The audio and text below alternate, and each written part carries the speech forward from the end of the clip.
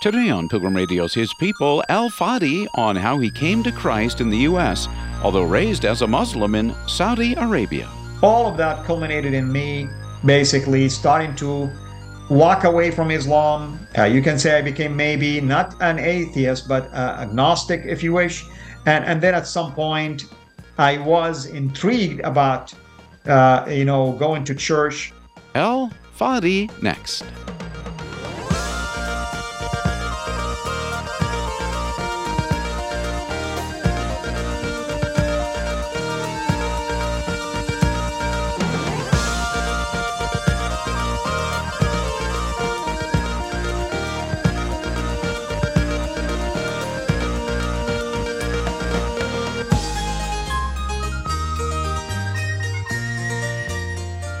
Growing up in a Muslim home in Saudi Arabia, of course Fadi believed Islam was the only true religion.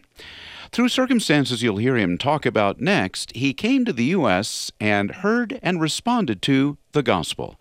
Today he teaches at Arizona Christian University and is involved in ministry to reach Muslims with the gospel. Mr. Fadi, tell us about being raised in Saudi Arabia in a devout Muslim family. Saudi, of course, I'm sure a lot of people know about Saudi. Hopefully, people even will consider going to Saudi. It's a fabulous country these days. There's a lot of things that are happening in there. So my hope is that people will get to know more about Saudi in person. But Saudi is considered really to be the land of the origin of Islam, simply because Mecca happens to be there. Traditionally speaking, the Islamic narrative stated that the Prophet of Islam was born there. His ministry started there back in 610 AD. He was born in 570 AD, so he was 40 years of age when that happened. And then at the same time, he spent most of his prophetic career in Mecca for 13 years, then migrated north to another, religious city in Saudi called Medina. And that's where he spent the rest of his prophetic career, another 10 years, and died and is buried there. So Mecca is the site for the first holy mosque. Medina is the site for the second holy mosque. So you can imagine, the joy and honor that anyone would feel to be there, and being born there, of course, that added even to that as well. Saudi has always been known to be a very conservative country, and the education system over there focuses a lot on teaching its students about our Islamic heritage, the story of the Prophet, the Seerah, basically, which is his own biography, the Quran, and the sayings of the prophets, among many other things. So I grew up basically like any Muslim over there, learning about the faith. And when it comes to Islam in general, you do not really learn a whole lot about, let's say, world religions per se, but you do know that Islam is the only acceptable religion to God. Anything outside of that is no longer acceptable, even if it was a religion endorsed, let's say, by the God of Islam, like Christianity, like Judaism, for instance. So that was really my upbringing, ingrained in Islamic teachings.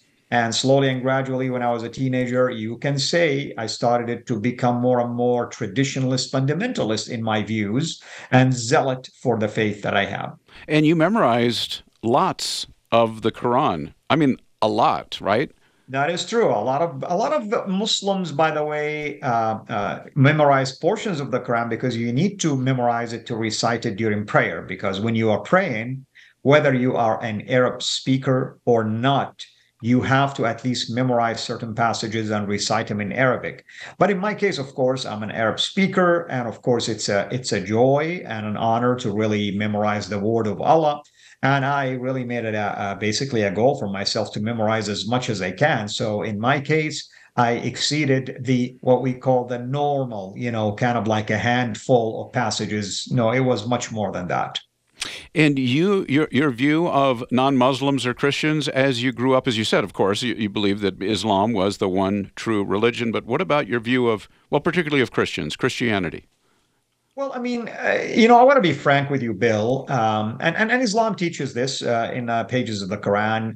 The Quran and Islam in general teaches that the Christianity that is present today, and I again emphasize today, is no longer the same Christianity that was in the scene when Jesus was on earth. And here's what I mean by that.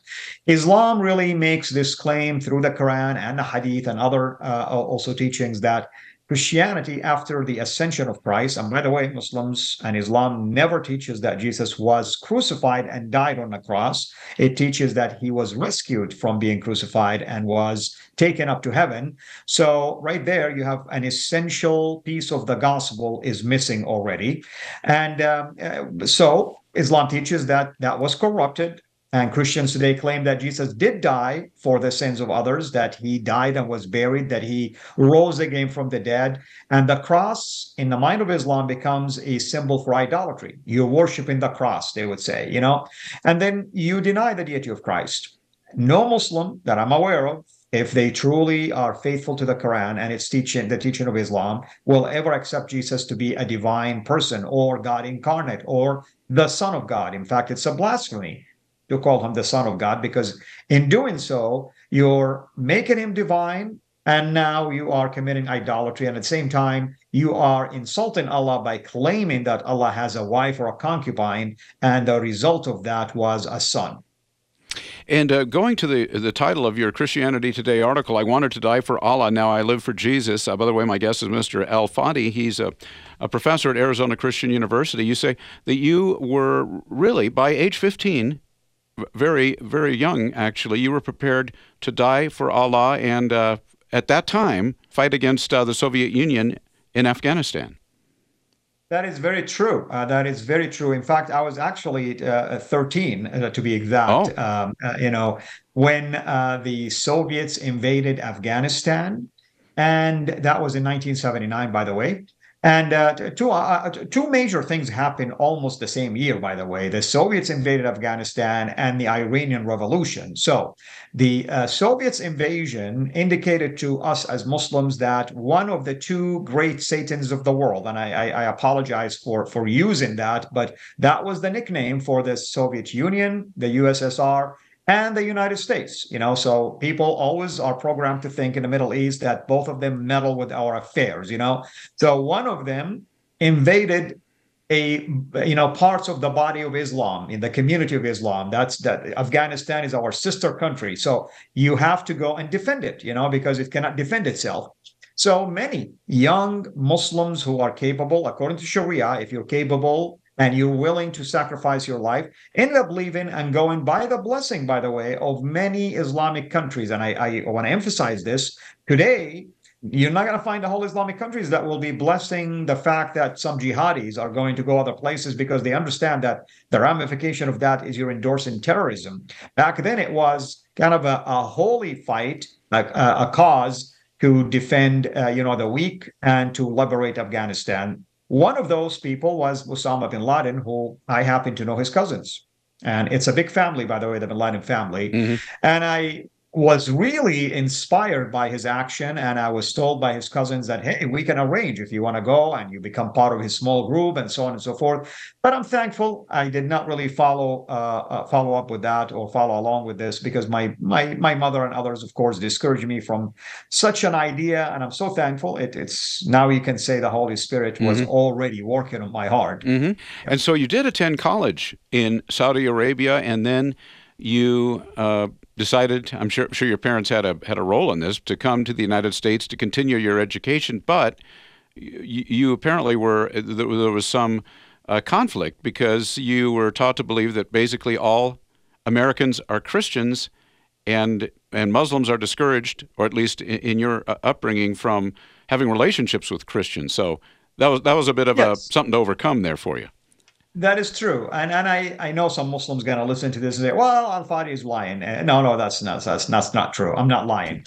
Islam, in its core teachings, discourages you as a true follower of Islam to befriend Christians or Jews in a level where you can trust them wholeheartedly, in a level that you can be willing to compromise for them and things like that. So that's what I mean by that. Obviously, I was a fanatic, in my thinking. I was a zealot, so I wanted to go by the book. And you're right, I did graduate back home. I got a degree in engineering, and the door opened up for me by the blessing of my parents to come to the West. And, basically, the United States was the first to accept me. And my goal was to come in, get a degree in engineering, and then go back home. That was the goal.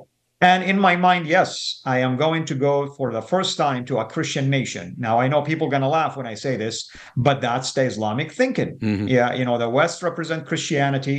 Yes, we believe that there are some Jews in there, but technically speaking, the West represents Christianity. And people are born Christian, not born again, born Christian. You inherit a religion called Christianity. So you can imagine the struggle that I had, basically, and the tension, the mental tension, the emotional tension that I'm at the land of the infidels, and at the same time, it's the great Satan of the world that really interfere with our affairs, and yet I'm here to pursue education. So there's a lot of conflicts that were taking place inside of me at the same time. Yeah. I can see that. And just to back up a little bit, before you came to the United States, you were still in Saudi Arabia. Do I recall that there began to be some doubts sort of creeping in about Islam? Well, it wasn't in Saudi, but it was here Ah, in the United States when that started. No, I mean, even when I came to the States, I never really had any intentions that one day I may doubt Islam, or one day I may leave Islam, or even follow Christ. But what happened is, at the beginning, the first month, I struggled with idioms, believe it or not. And because of my struggles with the use of idioms, I ended up being forced, or at least forced myself, to find a way to have conversational partners who are Americans. And it was through the school where I was that they teamed me up with a couple. And it was through that relationship that I start to hear them talk about being born again believers, which confused me. And not that I really doubted anything at that moment, but I start to see something about the couple that contradicted what I'm seeing in the broader American culture. And back then, by the way, we're talking in the 90s. I mean, we weren't seeing a whole lot compared to what we see today in our culture, by the way. But all that to say is, outside of my relationship with this couple, I'm seeing the usual American culture represented in the Hollywood movies. I know people are going to laugh when I say this, but that was my educational process. sure. Watch Hollywood movies, you learn about the US. That's pretty much what it was. And when I landed in the US and I started, to live my daily life, a lot of people that I dealt with represented me of the Hollywood movies. But this couple contradicted all of that. The way they behaved with each other, the way they loved me, the way they cared for me, the way they went out of their way to assist me. I mean, it was genuine, but it was at the same time confusing. It's like, where did they learn these ethics from and moralities? And of course, initially, I wasn't really as astute in English, or as novice, if you wish, in understanding some of the talk about being born again and all that kind of stuff. But it was after 1 year, I separated from them. I went to another campus. I continued to learn about the freedom of religion in the US. Not all people consider themselves religious. Not all people consider themselves to be Christians. Not all Christians go to church and all that kind of stuff. Hmm. And then I developed a relationship with other people, including another couple, and I began to grasp what was going on. There are those who call themselves born again. There are those who follow Jesus at certain point in their life. They're not born Christian, or even if they were born Christian, that doesn't qualify. All it is just a cultural, nominal Christian. Hmm. But you have to make a decision to follow Jesus. And that started to confuse me, because never in the Quran that I learned anything like this. Never that I learned in Islam that there are so-called born again Christians. Never that I learned that Jesus is the way, the truth, and the life. And that's where, as I was arguing with these people about Islam being the truth, they were arguing back. They were supporting their argument with facts and passages and archaeology and other things. I wasn't able to support my attacks against them, Bill. I would tell them your Bible is corrupt, but I won't be able to really give them convincing evidence about that. Or I would tell them Jesus was never crucified, but I can't even present anything convincing for them, factually Hmm. speaking. And that's how I started to first doubt my teaching about Christianity, and second, began to doubt my teaching about Islam. Well, I want to come right back to that, Mr. Fadi, but you mentioned something that motivated you to get involved with this particular, it ended up being a Christian ministry, this international student welcome program where you met that younger couple, but you said it was because of a problem that you had with idioms or understanding idioms. And I think some people may wonder, what do you mean? What's an idiom and what would be an example of that you had trouble understanding? Well, I mean, it was some slangs and things like that, like "what's up?" I mean, Oh, I would literally take it as somebody asking me to turn my head up and look at something up, or "how is it going?" And yeah. people want to pick my brain and pull my leg. I mean, it's all that kind of stuff that really got me confused. And I'm like, okay, are they joking? Are they serious? And notice that a lot of people are using it. It wasn't like one time only. Yeah. And then I'm missing something because people are connecting the dots when somebody's using it and understanding what's going on. In my case, I'm stuck in that phrase now, and I missed the whole conversation after that. So that's what forced me really to, through the assistant of the one of the teachers, to connect with the international student office, and through that I connected with the couple. Now I didn't know it was a Christian ministry, by the way, Sure. and I'm thankful I didn't, because I probably wouldn't have agreed to do that.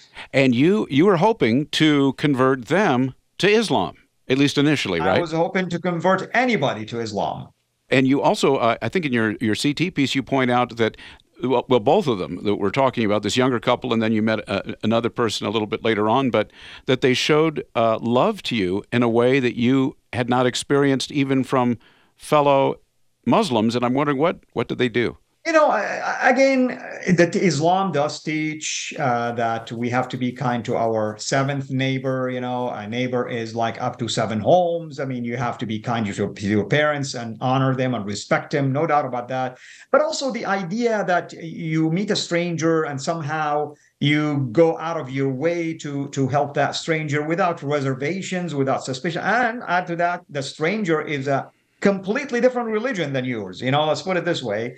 That was strange. And on top of this, later, of course, I learned that the Bible says love not only one another, or not only your neighbor as yourself, but also love your enemies. And that's something that was extremely powerful to find out about. So that's what I meant by that, meaning that Islam doesn't go into that level of love and care about others, because Islam definitely wants the Muslim community to first strengthen itself and work together, versus working with someone who's outside the community that refuses to follow Islam, put it this way.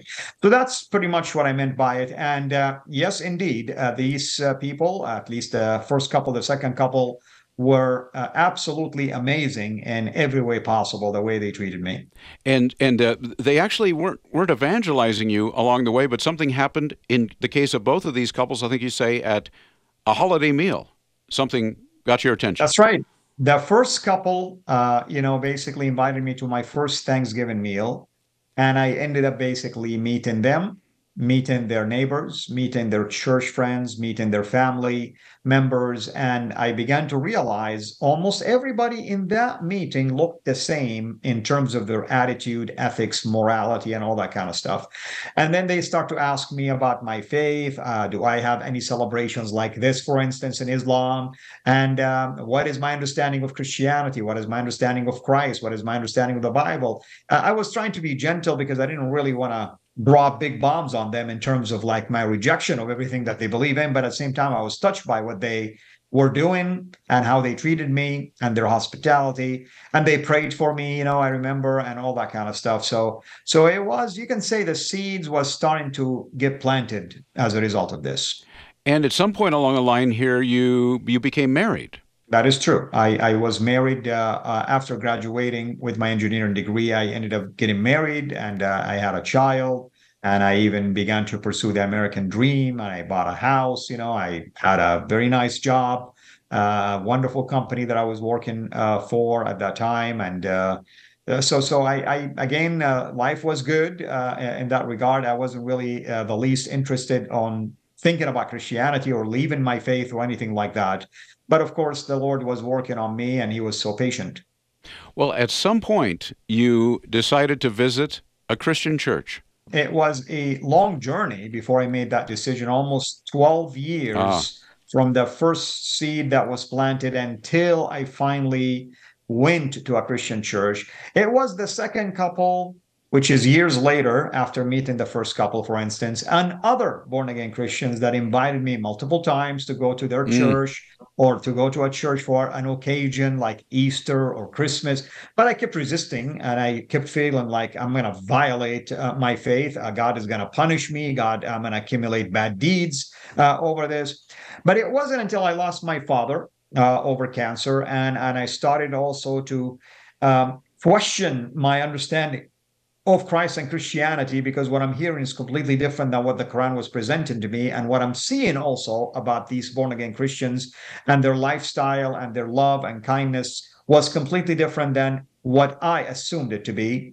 And then I could not really support any of my accusations and claims against Christianity in general, or Christ or the Bible or the cross or anything like that.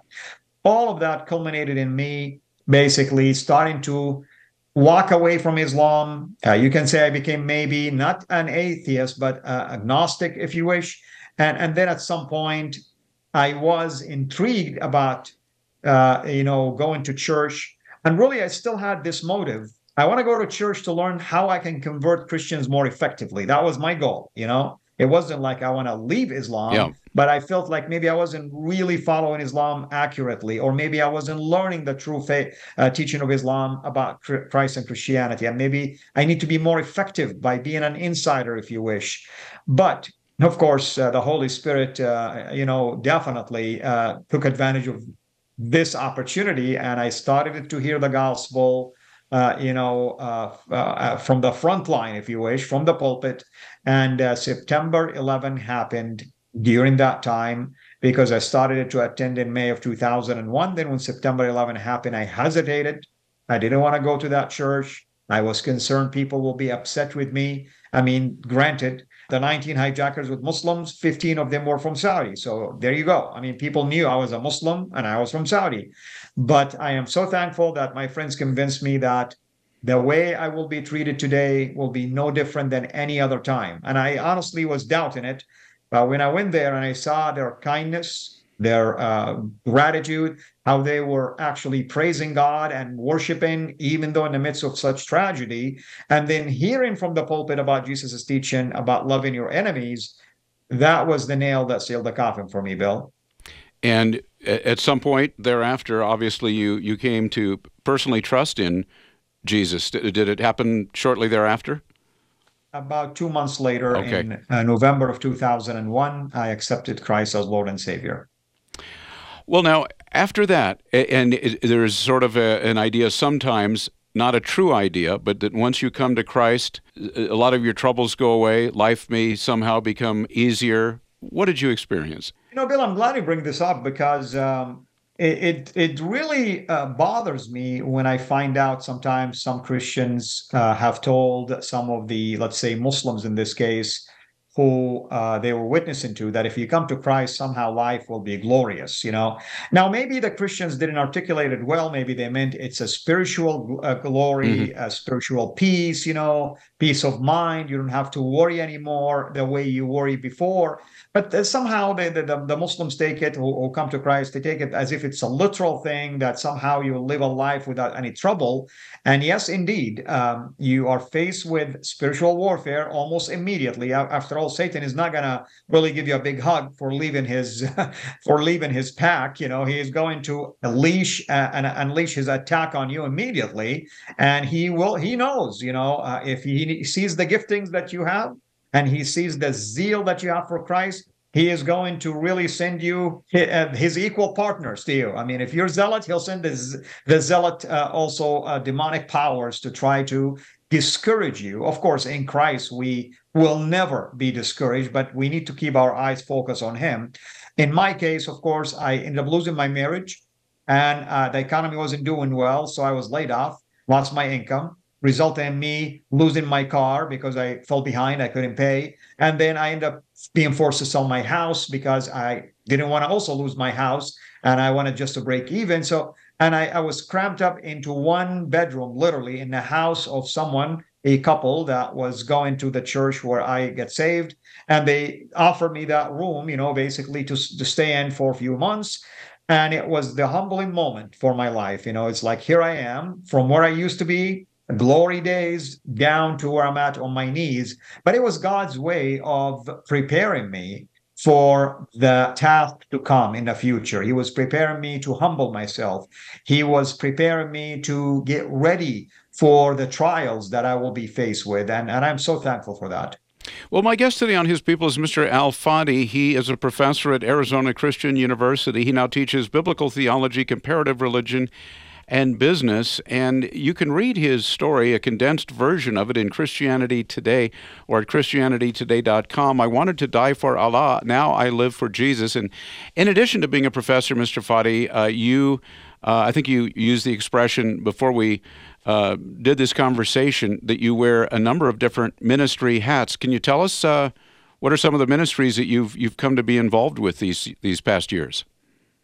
Well, I am honored to say that after I accepted Christ, the Lord just definitely embraced me into the team, and I began to do ministry. I would call it the weekend ministry or part-time ministry. It was represented by either simple teachings about Islam or how to reach Muslims for Christ or share my testimony. And that led me to the need to really get discipled at a deeper level. And then I ended up going to seminary, and I earned a Master's of Divinity. And that also opens door for you to do ministry at a much deeper level, of course. Some of the things that I've been honored with is that I launched a ministry called CIRA International, which stands for the Center for Islamic Research and Awareness. In fact, people can just Google my name, Al Fadi, which, by the way, is short for Abdul Fadi. Al Fadi is the Redeemer, Abdul Fadi, servant of the Redeemer. And I named myself this way after accepting Christ. And I was taken by what John the Baptist says, may I decrease and may he increase. So I always wanted the Lord to get glory for anything we do. If you Google the word CIRA, C-I-R-A International, you are going to come across our website, CIRAinternational.com. You're going to see the type of things that we do. And also our YouTube channel is a very popular channel known also as CIRA International. And we have 134,000 subscribers right now. And we pray that the Lord will be glorified through all of that. Maybe more subscribers can join the team and they can spread the knowledge about, of course, Christ and Christianity and how they can refute any claims against that and reach Muslims for Christ. And then I'm also involved, Bill, believe it or not, with Bible translation. So I'm involved in a number of projects that deal with translation of the scripture from the Hebrew and Greek and also from classical Arabic into a couple of dialects. I don't want to get into details simply because of the secrecy of all of that, but I'm just letting you and others know that these are the type of projects that the Lord has been blessing me with. I preach, believe it or not, people can Google me and see my messages and sermons, and that's what I meant by the many hats that I wear. You've been listening to His People on Pilgrim Radio. Many thanks to our guest, Mr. Al Fadi, professor at Arizona Christian University and founder of CIRA International. Go to CIRAinternational.com. That's C-I-R-A, CIRAinternational.com. Coming up on tomorrow's program, it's John Metter with an inspiring discussion on persevering in hard seasons and a reminder that if you're still alive, God's not done with you. No matter how disillusioned a person has been in their faith in Jesus Christ, He does not shut us down. He didn't shut Thomas down for doubting. He gave him evidence to believe.